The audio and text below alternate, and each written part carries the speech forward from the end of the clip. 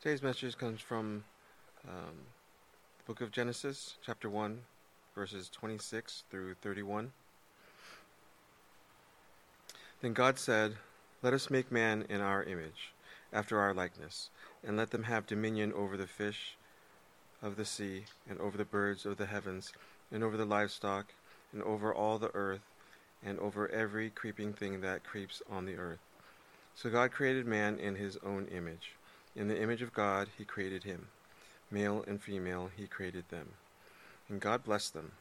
And God said to them, "Be fruitful and multiply, and fill the earth and subdue it, and have dominion over the fish of the sea, and over the birds of the heavens, and over every living thing that moves on the earth." And God said, "Behold, I have given you every plant yielding seed that is on the face of all the earth, and every tree with seed in its fruit. You shall have them for food, and to every beast of the earth, and to every bird of the heavens, and to everything that creeps on the earth, everything that has breath, has the breath of life.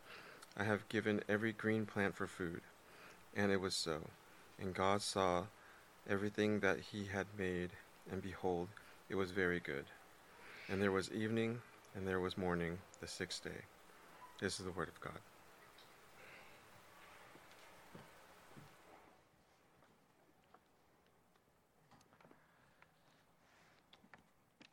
We are in part 13 of our series on creation. And I'll just let you know, we only got one more week to go. I actually could do another 12 more. There's so many things that could be said, especially as we get into these very explosively difficult and controversial issues that we have going on in our culture right now. But we have to learn some new things and other things from other parts of the Bible. So this will be part 13. We'll do one more in our series on creation, and then we'll move toward Easter. And I was thinking there's so many things that need to be said, but we'll just maybe pick it up at another time. Not sure, maybe later this year or maybe early next year, we're going to do a whole series just on sexuality alone. Maybe we'll just focus on that subject matter. We could probably do at least a dozen sermons just right there, okay? But for today, I've entitled this message, "The Self as God," and I put that in small g because we obviously do not believe that the self is the real God. It's a false God, right? The self as God in secular gender ideology. And today's message is actually picking up from last week's message.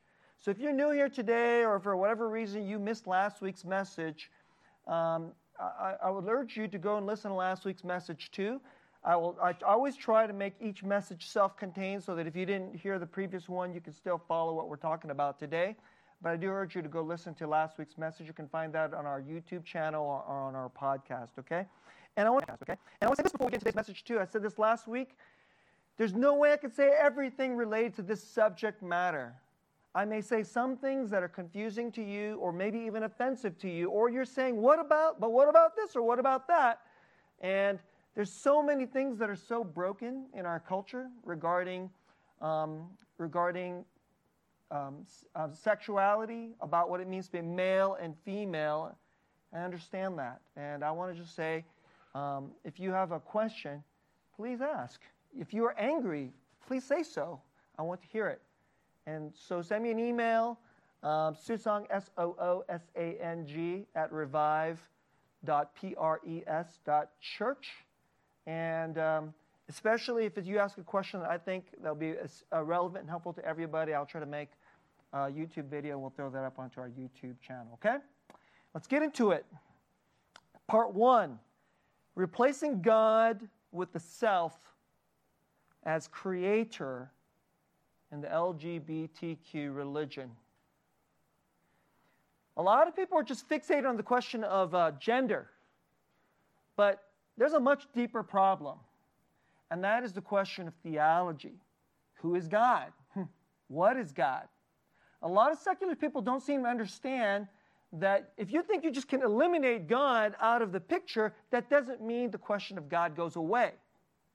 And what's happening in our culture is they throw God out the window and now have replaced God with me, with the self, okay? Part 2, from the darkness of mole land. That's what I call our culture today. Remember early in our series, we live as if we don't even know that there's light. We're always living in the dark. That's what moles are like.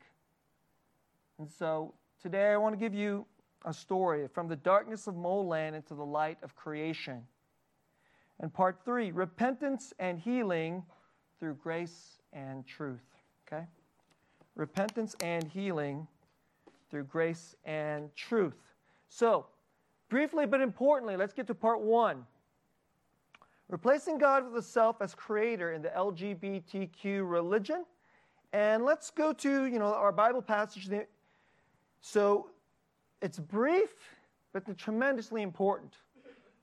And until our culture is kind of we're basically going off the cliff. And I don't understand, if you go back even a couple messages, I talked about how a society has to want to get married and have children, be fruitful and multiply. And if your society doesn't know how to do that anymore or doesn't want to do that anymore, we're literally dying. And our society, our culture, is literally committing suicide. And the way we are doing it is right here through our understanding of male and female. So here we go. Let's go to this chapter 1, verse 26. God said, let us make man in our image, after our likeness, and let them have dominion. Okay? Let's go to verse 27. I told you last week, this is one of the most important verses in all of history. And I said this last week, I can't believe this is so controversial today. But again, from culture to culture, from era to era, this verse has been unbelievably important. And this verse is utterly rejected by our culture. And we are living in a culture that just completely wants to throw this out the window. Human beings think we can define what it means to be human. And first and foremost, we get rid of God. So in the secular ideology of our culture, there's only secular resources and definitions of what it means to be human. It's just our wisdom alone. Nothing from God, nothing from Revelation. There's no holy book. There's nothing revealed by God. There's no word from God. It's only a word from man. And so first, in his own image, in the image of God, he created him. We throw that out the window. So first and foremost, do you know that without God, you don't know how to be human? And without the image of God, that you become subhuman. Whole cultures, we choose to be less than human. And here we go. Male and female, he created them. How will we be in the image of God? God gave us, he differentiated male and female. He created them. And that's together we image God. Male and female together. No, the men cannot image God wholly by ourselves, and the women cannot image God wholly by themselves. Only together do we come to image and show the likeness of God, okay? Now, in our culture, today what I want to do is, I got to unpack this because if you grow up in the church, you just hear this. And somehow it just becomes this, easygoing little Sunday school lesson you learn as a kid. And then we think, okay, there's these things that we learn at church in that Sunday school stuff. And then you go out to the real world, and the real world, they tell you real stuff. It's kind of like our attitudes in secular 21st century postmodern America. But what I want to let you know is that you go out into the real world, the secular world, and they have doctrines too. They have beliefs too.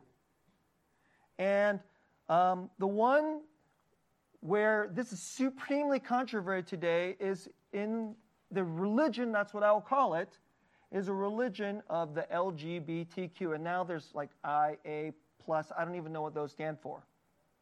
And I taught you last week the proliferation of that vocabulary and the constant shifting and changes in meaning, it's on purpose. The gender ideologists, who are essentially the high priests and priestesses of a new secular religion, they keep us on their toes, constantly changing the meanings and definitions because of power. Okay? So, what is going on today? There is a word from people. It's eliminated the Word of God. And so much of this whole series is to try to get you to see that when you look at the world, you have to look at the world through how God says what it is. And when you can see how God says what it is and see His purpose, His goodness, His wisdom in it, you're living in creation. It's everything. And some kind of secular ideology will tell us who we are and will tell us who is male and female. You're not living in creation. The Lord of your life is now just only man. And when it comes to this particular issue, something kind of new has come along. For years and years, as a young man growing up, and then, for a lot of you who are young, you've been living in a society that basically says you get to be Lord over you. You get to shape and decide your identity. Does that sound kind of like our culture? You should be true to yourself. Isn't that kind of words you hear? It's in the songs. So if you're not true to yourself, somehow you're not authentic. So if your father says you're this, and you have to do what your father says, but your own self says, but I'm gay, I want to be that. Or your father says, you must become a doctor. No, but I really want to become a rock and roll singer. No, you must be true to yourself. So that's been going on for years and years, even since I was a little boy. And in our culture, inside of what we call freedom, American individualistic freedom, you're supposed to choose yourself. If you choose your father or your mom or your church, you are not authentic to yourself.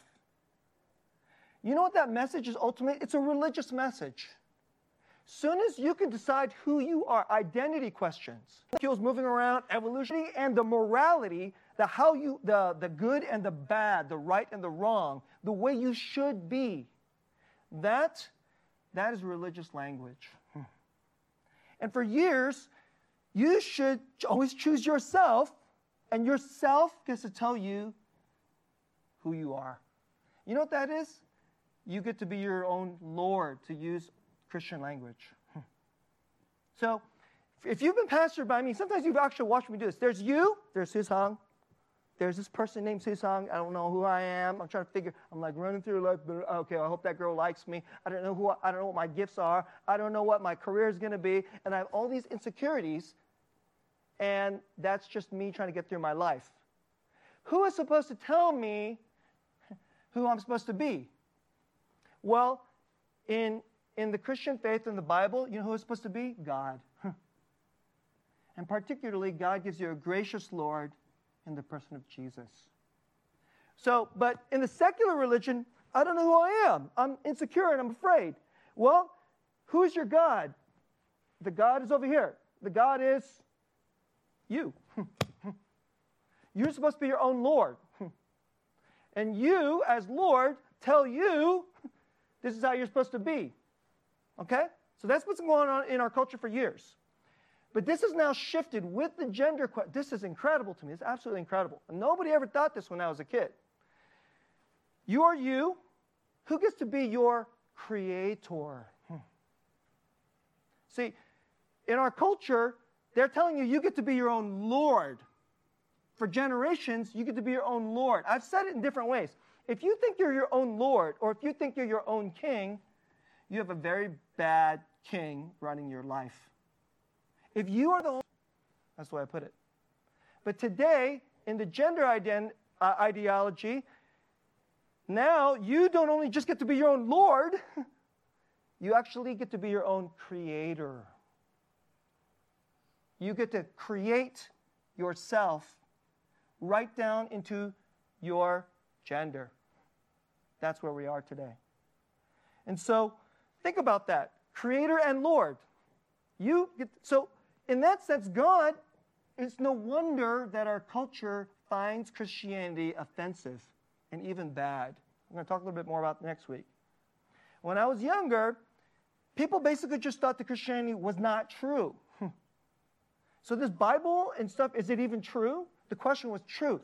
Today, it's more and more, is it even good? So if God is supposed to be creator and Lord, and it's going to shipwreck your self-creator and Lord, well, of course they're going to find that offensive. And so, where is this going on? Why has this changed? Because what has changed in our culture is technology. There's ideology. The ideas have changed. So first, it's not a coincidence that we have this today after we've legalized this thing that we call gay marriage. Everybody just thought if we just let a man marry a man, because, don't they just want to have what the men and the women have? If a woman wants to marry a woman, how could you stop them? Because isn't that just love? And if you are against that, aren't you hateful? Because love is love. That's somehow the language. It's a love defined utterly without God. It's a love only defined by their theology of what it means to be human. So that happens. But nobody saw this coming out apart from creation. I knew that we were going to pay a tremendous cost after our culture, because you can't, it's like, you ever seen the movie Inception? If you haven't seen it, don't worry about it, okay? Inception is you put an idea into somebody, but that idea grows and turns into something that you don't expect. So our culture accepted the inception that a man can marry a man or a woman can marry a woman. And then it morphed and changed into something that nobody saw coming, which is actually that a girl can choose to become a boy. That's what's happened. Because you know why? If a man can marry a man, then God is not the creator of marriage. God is not the Lord of marriage. God is not the definer of the good of marriage, like the book of Genesis says. So if you can just get rid of God and you just change the definition, wait a second. If we have the technology, can't you just make yourself a woman, even though you're a man? Isn't that the ultimate freedom and goodness to do that? And that's where we are today. Now, I want to say something about this. A couple things. It is a crazy lie. It is a cultural-wide delusion. The people who know their molecular biological sciences, they know this is a delusion. You have a genetic makeup. And every single cell says whether you're male or female. That's biological. And nobody can change that. And they make that point. Male and female goes right down to our genetic order and our shaping. Now, of course, they don't believe in God, so they won't say that's from God. But if we're Christians, we're like, that's from God. So today what is believed is if you can change the physical anatomy, the physical biology, the way you look, then you become a man, even though you're supposed to be a female. So that's the understanding. If you could just change the plumbing, if you could just change the looks. But a woman is more than just her body. A man is more than just his body. There are women today, they can get breast cancer. And when they get breast cancer, it's common, a lot of women get it. You know what happens? They'll go through probably chemotherapy and radiation, and if it's bad enough, but that doesn't make her a woman. And she may have to have surgery and essentially lose her breasts. Does that make her a woman? We know, everybody knows. Even if you're not a Christian, everybody knows womanhood or manhood is more than simply physiological and biological that way, all right? In the biology, right down is woman's hair is generally something deeper is going on. So the male and female, according to the Bible, is something from God. And as we pursue the goodness that God gives, it's good, very good. And I said to you, it's an invitation to the glory, to image God, to be like God. There's a masculine way to be like God, which is glorious and beautiful, that the women don't get. And there is a feminine way to image God that the men can't have. And together, we give off of the reflection of the goodness of God. And so, that is being utterly lost in our culture.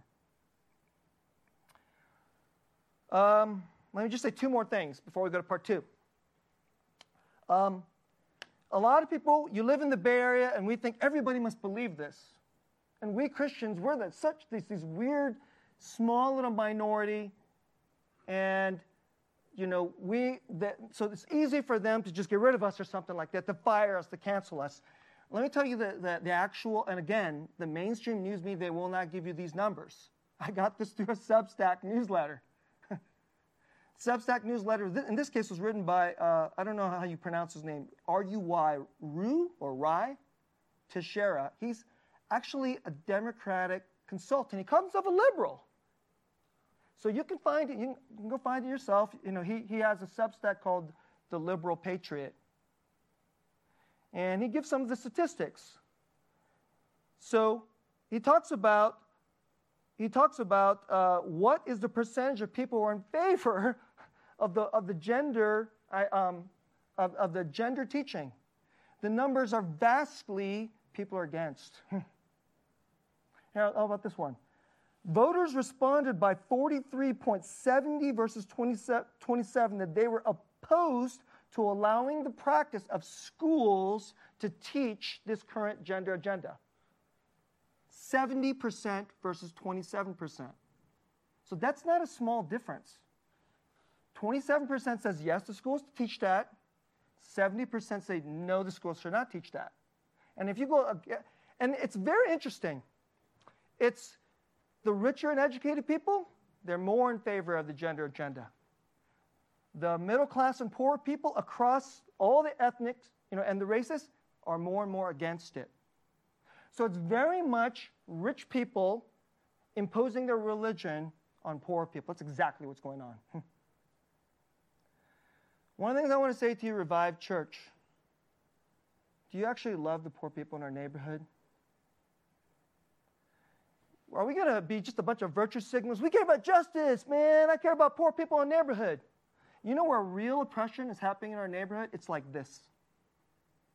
Real oppression is where rich people, majority of them are white, you want to know through this delusional, secular gender religion. And it's happening from this and want this, except they know that if they speak up, they could lose their job. Call it canceled. I'm sure all of you know what I'm talking about, especially in your company. Here's the other point I want to make before I go to part two. People think they could be their Lord. It sure feels great to run your own life, right? Oh, now let's be your own creator. Most of you probably don't really believe that. You can't create yourself. But you know who is starting to believe that? Young people are believing that. Young people, especially teenagers and those in there, they're the ones who believe that. And it's really breaking them and causing them tremendous anxiety and fears. Think about it. You're 13 years old. You are insecure about your femininity and about the way you look. And so you don't know what you're going to be like when you're 22 or 25, and you need a pathway to get there. So maybe I should become a boy, or maybe I should learn how to become more of a woman. So you have this pathway this way, and they completely diverge, and you have to make this tremendous decision because you have to be self-lord and self-creator. How does that not create tremendous anxiety? That is anxiety, like, just through the roof. That's going on in our culture, okay? Let's go to part two. I'll tell you a story. And this is I got this out of the book, The Genesis of Gender by Abigail Favale, which I quoted out of you last week. The Genesis of Gender by Abigail Favale. And this is from chapter 9. It's a story that she tells. And she's an expert on gender, and she believes in Jesus. More and more people who are having doubts, especially young people who have doubts about transitioning, they come to her. she has heard many honest stories about those who have transitioned and then regretted it. There's actually a term out there, they call them detransitioners or detrans. And again, our media, they will not tell you the detrans stories. So today I want to tell you one of them. And get a little feel for, this is something that's going on out there, and how we in the church, we must proclaim the good, gracious truth from God of His creation, okay? So just sit down. There's some complexities and twists and turns. And so, try to be like a kid today, and I'll be like the teacher who tells you a story, okay? Daisy was a serious child, creative and intense, more temperamentally suited to windswept English moorland than Midwestern American suburbia. That's where she's from. So she's not from the Bay Area. She's from the heartland in the middle of America. As a child, Daisy was a writer, churning out character-driven stories that always seemed to arrange themselves around male heroes. And no matter how often her parents reassured her that she could live out womanhood in her own unique way, she remained unconvinced. When Daisy projected herself out toward the imagined horizon of the future, she didn't see an androgynous woman or a masculine woman. She didn't see a woman at all. She could only imagine herself growing into to be a boy. I have this vision of myself that seems pretty misogynistic. That's the word she uses. When I think about it, she told me, being this intellectual, stoic kind of person, I had this archetypal idea of myself that seemed inherently male. So just think about that. She's a teenager. She doesn't give off the typical girly behaviors or desires or looks. So when she thinks of who she is, she's not thinking of herself as kind of, I'm going to be a strong woman and, have feminist desires. I'm going to just grow up and become a lesbian. That's not what she's thinking. She's straight up thinking, guess I'm just going to be a man. A lot of you don't know this. I've read the books on this, and it's intense. Most of the people who want to do the trans, they're teenage girls. The vast majority of them are teenage girls wanting to become boys or men. So she's in the middle of the majority on this, okay? Daisy does have a somewhat serious vibe. So this is Abigail Favale. She speaks with deliberation, reaching for the best words to express a complex thought. There's also a warmth and brightness about her, an energy that quickens in her. And I always try to say what I mean and mean what I say. And I know that as a pastor, that's helpful to people. So I habituate that. Like, I don't want you to feel that I'm giving you some agenda. I say this thing and I mean something. No, I don't want you to feel that. I always want you to feel I mean what I say what I mean. Earnest sincerity, okay? So apparently she's like that too. Her experience of herself and her identity was mediated by the ascendancy of Tumblr and YouTube and the new age of pop gender theory. A choose-your-own-adventure self. This framework, which has captured our cultural imagination, fragments. See, it breaks it apart, what your person is. It fragments your personhood into a mix and match categories of gender identity, gender expression, and sexual orientation, and even biological sex. So I can choose this part of being a guy, but not this part. I can choose this physical part of me, and I'll choose that to be a man, but not this part. Oh, I can even choose to decide if I'm really going to be a man and identify as a man or not. See? You're self-creator, self-lord. It's all your rights. Anybody who says adolescent transition, they began to skyrocket. Right?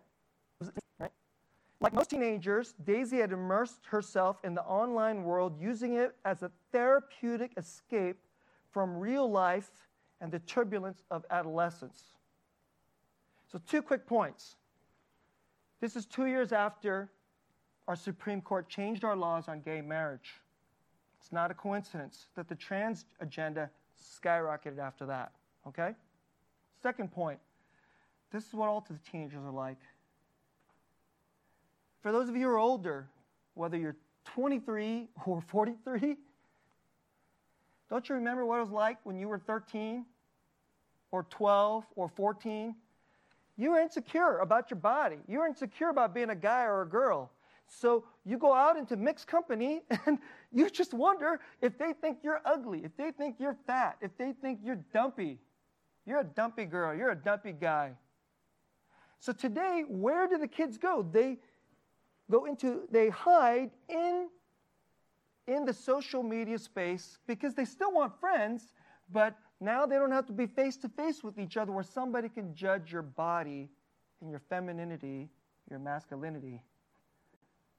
But that's sad because that's exactly what you need to do. At that age, you need to hang out in mixed company and receive feedback. And of course, teenagers sometimes give you really mean and horrible feedback.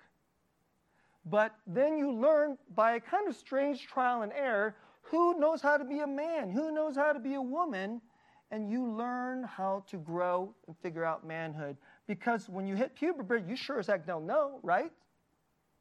So you have to go through several very insecure and painful years to say, okay, I'm a man, and I'm going to figure out how to do this manhood, even though I'm pretty chicken, and I don't know how to do this. Everybody's this way. But now, if you take creation out of it, there's no God, there's no goodness of male and female, and there's no church, and there's no good male role models, female role models, and the whole culture is telling you, you get to choose. Well, that's what the kids start to do. This is where she first encountered trans influencers on social media, seeing in their stories something of herself. I wanted their narrative to be my narrative. They had found their true selves. See, their true selves. It's religious language. They were happy, they were attractive, they were successful in life, and those were things I really wanted. Isn't that what we all want? She began to wonder if the missing piece to her own success and well-being could be attributed to a singular fundamental cause, her gender. See, if you grow up in the church, somewhere along the line, maybe when you're about 14 or 15, you just start screwing up your life, it starts to become very, very real. But what if you don't have Jesus being your Savior, it's actually, if you just change your gender, everything will turn out great. It's an anti-gospel, good news, a very toxic religion. The idea that I'd just been living life as a wrong gender, and if I just correct that, I would thrive. That was really attractive to me. Daisy began to adopt the language and framing of pop gender theory. So listen to the kids today. Listen to how they talk. Listen to your friends. How do they talk? Are they using the language of pop gender theory? Let me just put it this way, of the LGBTQ religion. Christians, we speak our language because we tell people what we believe. But guess what? They're telling us what they believe. So she's starting to take on that language. Even though she was an atheist, she embraced the standard spiritual vernacular of transgender anthropology. She took on the spiritual, atheistic language of her religion, right? I have a male soul and a female body. That's how she talks, right? They are contradicting each other, and I can't change my soul, so I'll change my body. At first, Daisy was unsure about medical transition. Her dysphoria had never been acutely physical. So what is dysphoria? That's the technical word. That means inside you feel like you're the wrong gender. I'm supposed to be male, but inside I feel like I'm a woman. So if you look at me, obviously I'm male. If I start thinking that I'm a woman, she did not loathe her female body. Where she basically says, I hated my body. Started when I was a teenager. A lot of men sometimes have this too. We just wish we were taller, we wish we were more muscular, and then, we take the protein powder and like, oh, come on, man, But it's nothing compared to the women. And women could look really beautiful and everything, but if she has ugly ankles, she's like, oh no, nobody can see my ankles. Okay? And I don't mean that in a funny way, but ladies, I'm sure you all know what I'm talking about. Guys, this is what it's like for women. So what if that's intense? Let me just say one thing about this. Ladies, if there's a part of your body that you don't like, maybe you don't even like most of your body. God likes you. God made you good. God made you very good. And I want you to hear that. I hope that if you go look at yourself in the mirror tomorrow and you don't like what you see, and especially if you have these ideas, I don't like this. I want you to hear what God says. The Bible says He made you very good, very good. It doesn't mean we can't work on some part of our body. We all know how to eat too much and put bad things into our body, etc. Everybody has to do some of that, okay? Even if you're gorgeous. But God, He doesn't hate your body. He certainly doesn't hate you, okay? Her dysphoria had never been acutely physical. She did not loathe her female body, but she wanted to be perceived as a man to be able to seamlessly adopt a male role in society. But coming out publicly as a trans man turned out to be the first step toward medicalization. So she says, I'm a trans man. So now I got to decide toward the medical. She wanted to be taken seriously. Of course, if you look like a woman, you feel like a woman, and you say, I'm a man, who's going to take you seriously? It's pretty logical. So, I went into it full speed, she says, maintaining the promise of some vague happiness in the future. As soon as she was 18, Daisy went to an informed consent clinic to begin cross-sex hormones. She thought there would be some kind of psychological evaluation. There was no gatekeeping. Think about that. You walk in, you're 18 years old, you're depressed, you're anxious. You might even be doing self-harm. I want to become a man. Give me these really intense hormones that's probably going to make me sterile in the future. Not probably, they will if you keep taking them. There's no psychological gatekeeping at all. That's the reality. Actually, the situation's even worse than that. If the doctor says, you sure you really want to do that? Maybe you have symptoms of mental illness. If they say that, then they could be charged with discrimination and their medical license is in trouble. That's true. So it's very rational from their point as a professional not to say, oh, hold on there, you might want to put some brakes on that. There is no break. There's no gatekeeping. All the things in our professional certifications right now are the opposite. Your career is in trouble if you question. That's where we're at. If you think I'm making that up, ask our professionals, okay? Ask our therapists, ask our doctors.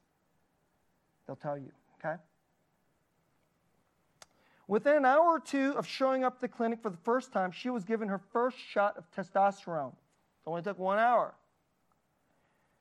Daisy underwent, 2 years later, again, no psychological evaluation. Daisy underwent a double mastectomy.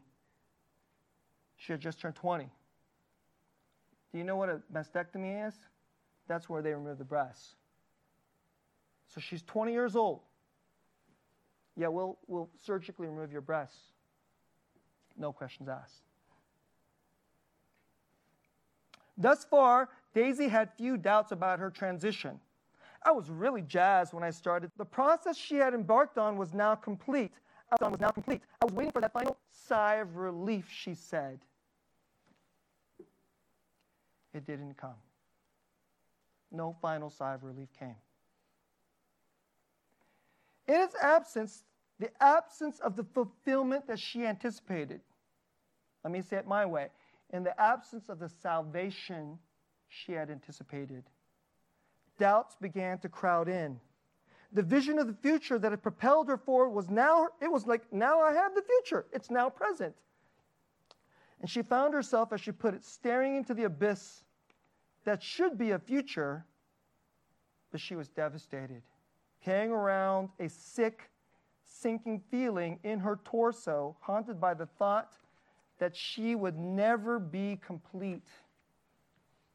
She was now faced with two options that seemed unlivable. She had to either live with her transition or she had to reverse it. Initially, she said, I'm going to just try to live with it. She kept her doubts locked deep down, confiding in no one. During this time, she struggled with severe body image, acutely aware that her altered body did not. Before transitioning, there was kind of this incongruence. It didn't fit between her perceived, I have a male soul and a female body. That's how she felt. That's the dysphoria. Now she felt that there was this split between her female body and her male persona that she had created. I have incongruence with herself. And I'm trying to create a male persona, but that actually doesn't go together. So this new incongruence was sharply physical and very debilitating. And midway through her transition at the age of 20, Daisy began, Transition is often framed as do or die. You do it or you die. So people racked with dysphoria are often told that if they do not transition, you think you're a man in a woman's body. If you don't do this, you will become suicidal. So I read this in another book. So there are these parents. They deeply have doubts about their daughter wanting to become a man. So they want to scream, don't do it, it's not right. But you know why they don't say it? Because the professionals tell them, if you do it, your child will commit suicide. So they become terrified with this kind of psychological, emotional blackmail. So then they just trust the experts. But then it goes on and says, and if they go through the whole transition and then they regret it, then they'll kill themselves. So the only good way is you've got to go forward. You want to do it, you have to do it. And then after you do it, you have to be happy about it. What if you're not happy about it? Then you'll become suicidal. That's going on. The narrative can twist into a self-fulfilling prophecy. If it had not been for this narrative, I would have been able to get through dysphoria and develop as my own person and learn to be myself in a more and meaningful way. You know what she's saying? Let me translate that for you. When I was 12 years old, I wanted to be a guy. But if I didn't have this narrative, this religious narrative coming at me in the social media, I would have just said, okay, I guess I'm not actually a guy. I'll just have to figure it out and learn how to be a woman. I'll bet you there's some of you, when you were a teenager, maybe you weren't entirely happy with all the frilly femininity. Or if you were a guy, you didn't want to be some macho guy. You wanted to be more of a sensitive guy. But you just learned how to be a man, maybe a more sensitive man. I'll just speak a little personally right now. Most of you guys can see I love football. You know one thing that I love about football? The courage, the hitting, the manhood. I liked kung fu movies. I was like a dude's dude on that side. But you know, when it came to my feelings, I was very in touch with my feelings. And when something hurt my feelings, I could cry like that. And even my dad would tell me, what are you, a girl? So I was a very sensitive, and I still am. I cry a lot more in movies and things than she does. There'll be many times in church I will cry. I guess I'm a sensitive man. I'm a dude's dude. So when I read these things, I can feel what she's talking about. It's not just her story. I had some version of that. Maybe it's not, I wouldn't call it dysphoria, but trying to figure out, because the culture tells you this is what a man is like. In this case, it's Korean culture or American culture. This is what a man is like. This is what a woman is like. Don't cry, you're a girl. I love that in K-dramas the guys cry today. So it tells me that in Korean culture they got over that. I'm like, good, because it was stupid. But you know what? Every culture has some truths and lies about masculinity and femininity. But you know what we need? We need the truths from God. And thankfully I came from a Christian family. So when my dad told me, at first when he told me, you cry, you're like a girl. At first I felt ashamed. I'm like, I must be like a girl. And then I read in the Bible, Jesus cried. And then I thought, my dad is wrong. Jesus is the best man there ever is. There will never be a greater man than Jesus. Apparently you can cry. See? It's from the Bible. It's from God.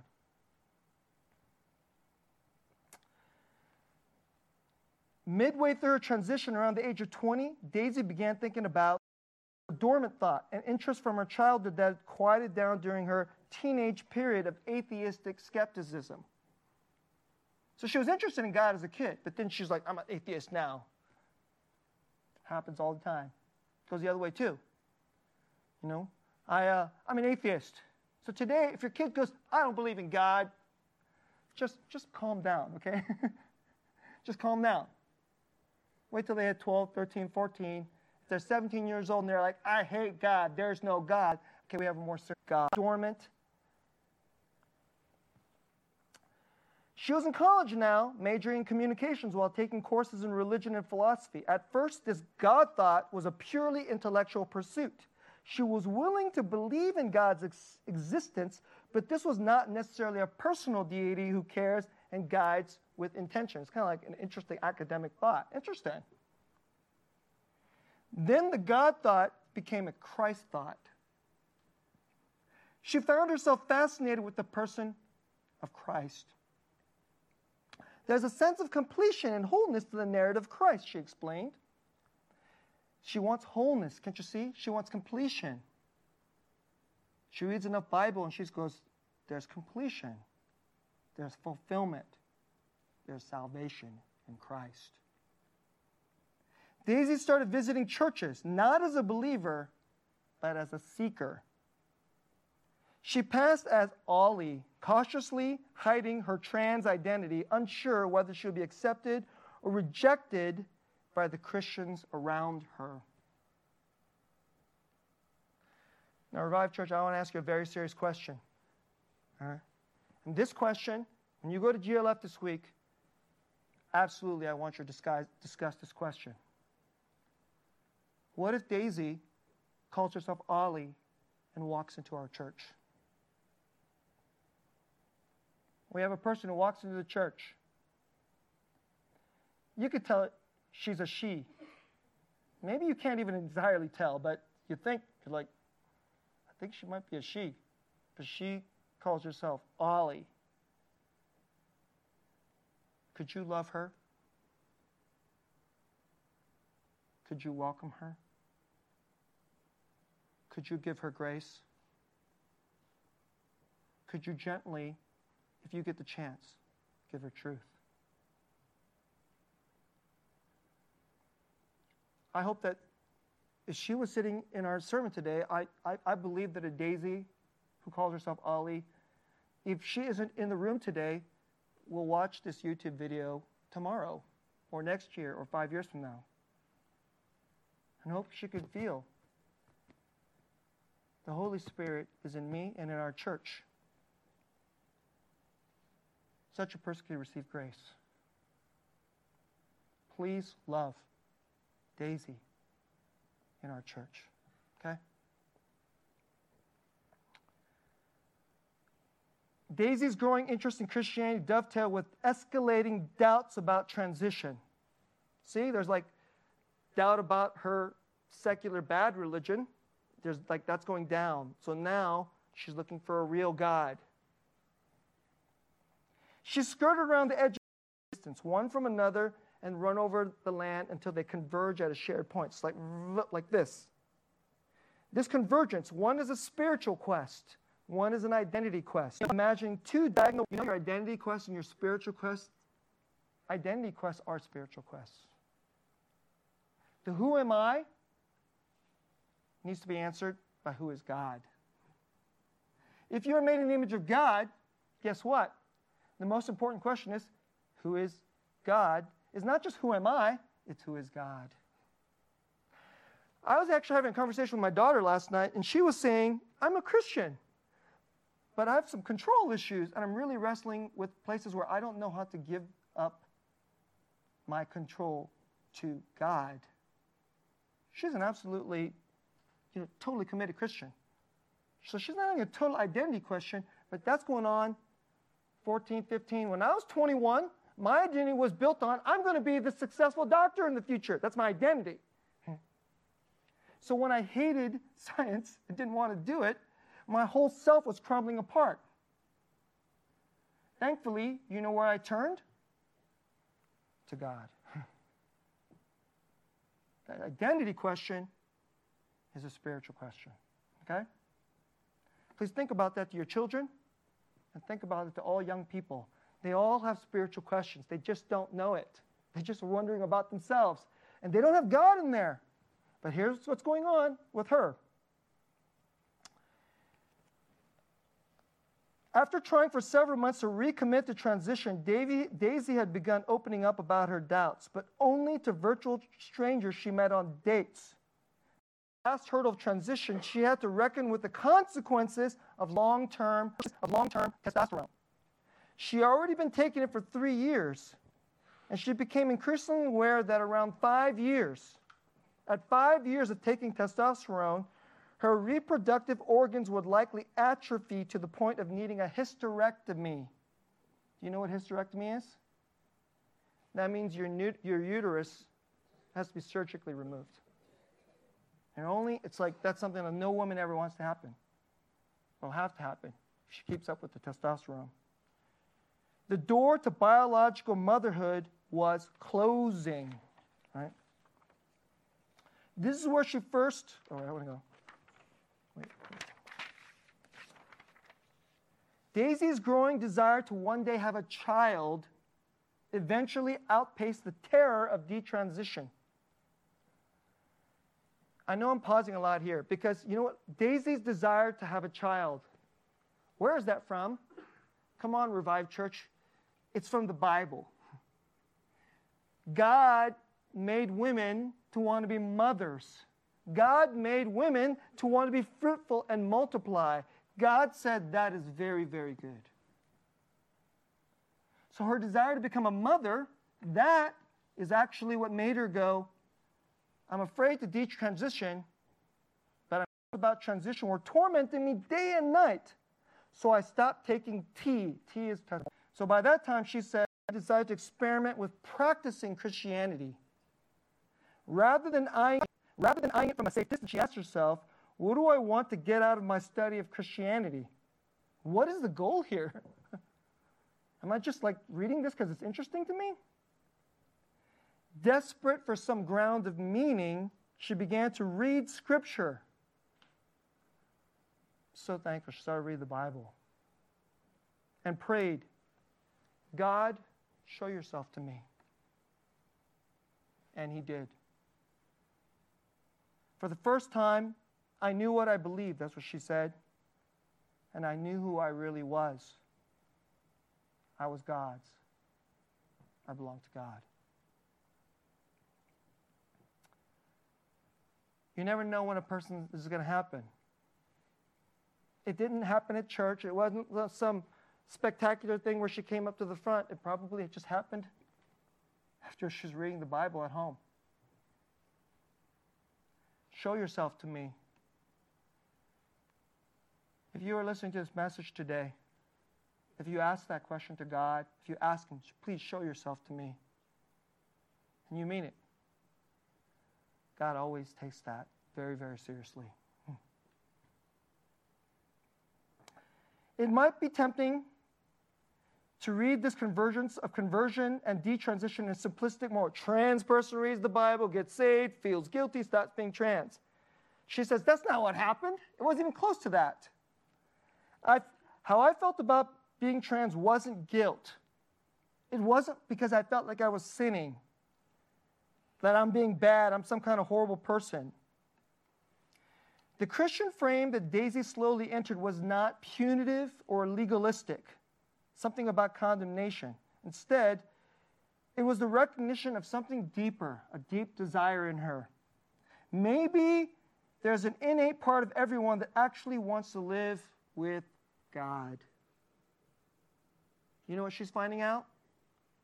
Inside of you, every one of you, even if you think you're an atheist, you're made in the image of God. The desire for God, the longing for God, you can never run away from it. It's inside of you, no matter what you think about yourself, inside of your ideology. So, maybe I found that part of myself and have to nurture that part of myself. Her unwillingness to accept herself had become a blockade. She calls it a blockade between herself and God. And when she decided to transition, the veil was lifted. And I felt like I can go into my full throttle of my faith.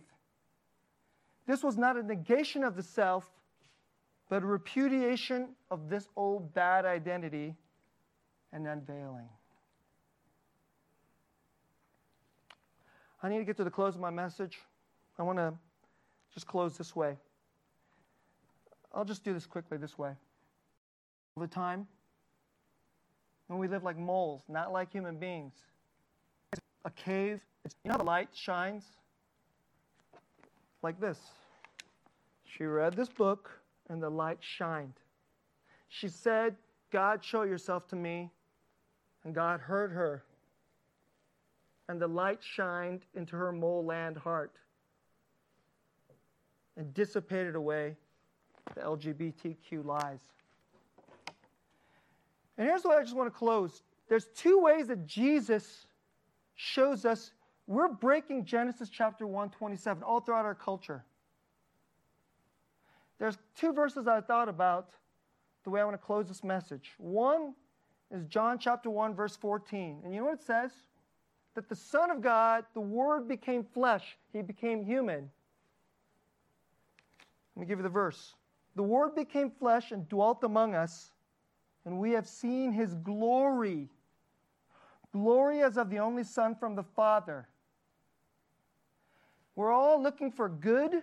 She was looking for, I want to have a good future. I want to have a beautiful future. I want a glorious new self. That's what she's looking for. We're all looking for this. When I was 20, I thought the glory of myself will end up in medical school. So when my glory was dashed, and I hated it, myself felt dashed. The young people today feel like, I got to become a man even though you're a woman. You know what she needs to see? We have beheld His glory, glory as of the only Son from the Father. And here's the part I want you to hear. It's full of grace and truth. Grace and truth. If you just want to give grace, hey, you're nice, we accept you, and there's no truth, I would say we're not loving this person. I would even say it's not even real grace. It's just cowardliness. If we give them harsh truth, what the heck is wrong with you? Are you crazy? Without grace, is that of the glory of God through Jesus? When you were lost, when you did not know your way, and you did not know who you were, did Jesus come to you with harsh truth or grace without truth? Didn't the truth come to you filled with grace? And in the glory of the face of Jesus, the light shined into your life, and you knew that was God. Grace and truth. And let me close with one more verse that this utterly makes me think about. This is 2 Corinthians chapter 4, verses 3 and 4. Even if our gospel is veiled, It is veiled to those who are perishing. That's what it's like. We could teach the gospel, but it's like covered up. People can't see it. It's veiled. They have this, it's all like stuffed up with their ideologies. Maybe for you, it's more like money idolatry. So I don't need Jesus. I'm just going to get rich. But for some people, it's gender idolatry. And it's veiled. 2 Corinthians 4, verse 4. In their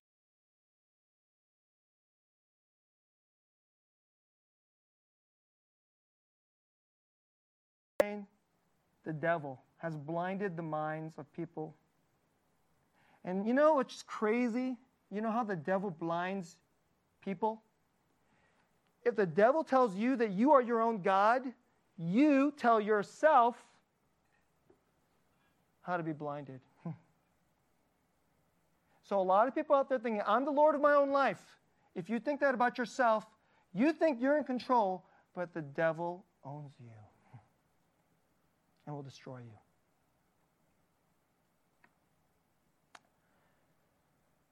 The God of this world has blinded the minds of the unbelievers to keep them from seeing the light of the gospel of the glory of Christ. And here's the way we'll close. Who is the image of believers? God. The Son of God, who is God, came to be truly human. And in his humanity, what real humanity looked like shined off of him. And you know what it was? You could see it in the grace and truth which he gave to us through the cross. Brothers and sisters, Jesus gave you grace and truth. And when you received him, you know what he's giving you? The glory of his true image. The true image of God, true humanity. It will be filled with grace and truth. If we do not live inside of the hope of the gospel and of his resurrection of true humanity forever and ever, I'll talk about that because I just got to keep my job. So we'll have grace, but no, it's right. Or you're like, of the true humanity of Christ. But if you're afraid, either way, you're afraid to give truth or you're afraid to give, you don't know how to give grace. Today, Revived Church, you could say this to Jesus. Jesus, will you show yourself to me so I could see the real humanity that I need and fill me with grace and truth so I can give real masculinity or real femininity to my children, to their friends, to our neighbors. And even though we may do so imperfectly, your grace and truth will abound. There's no perfect, okay? If you do this in faith, the Lord Jesus will give you this in droves. And the Holy Spirit will exude grace and truth through the image of the glory of God in Christ, in you. And this is how we'll love our neighbors in these very, very broken times. Let's pray.